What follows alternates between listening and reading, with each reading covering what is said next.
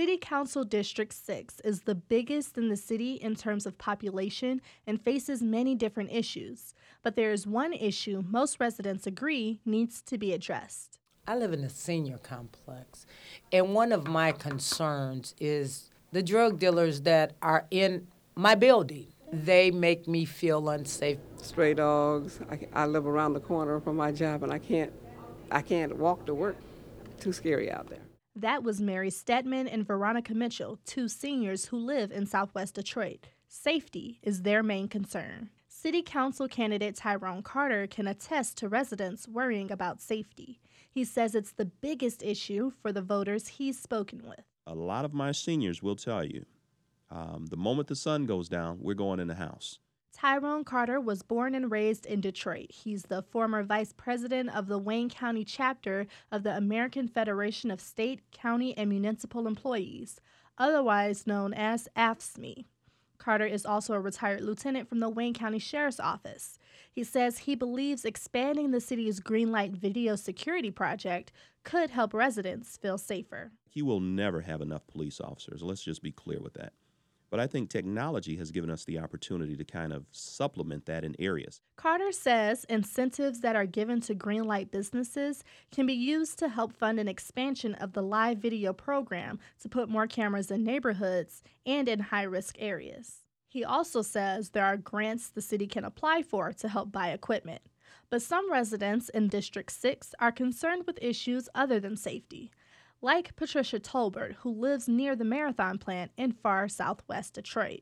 While sitting in the Patton Recreation Center, she says pollution is a major problem. We always have an ongoing issue with Marathon. Out around 12 o'clock, you can just see a big flame and black smoke, and this is like noontime.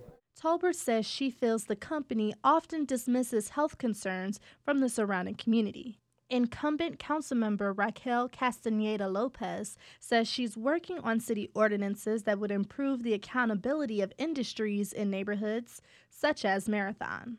We've been working on a law for 4 years around air quality, and that just now is coming to the table for a vote.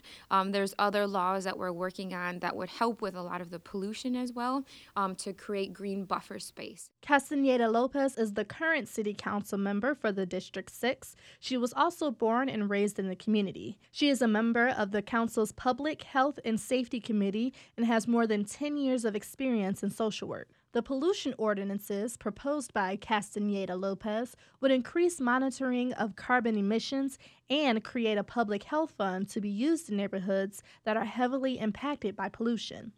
Castaneda Lopez says she needs 4 more years in office to guide more ordinances through to completion.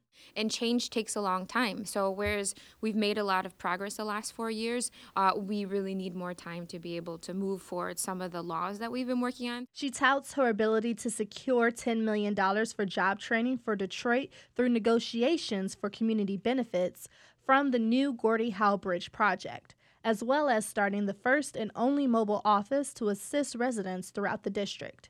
Castaneda Lopez says it's important to make sure all District 6 residents are heard. Tyrone Carter agrees. He says the concerns in one district can be vastly different from those elsewhere. The needs in Delray are going to be far different from the needs in Woodbridge. So you have to make yourself familiar with the needs of those areas. One thing both candidates believe is every neighborhood in District 6 needs individual attention. Residents will cast their votes for Detroit City Council on November 7th. I'm Brianna Tinsley, WDET News.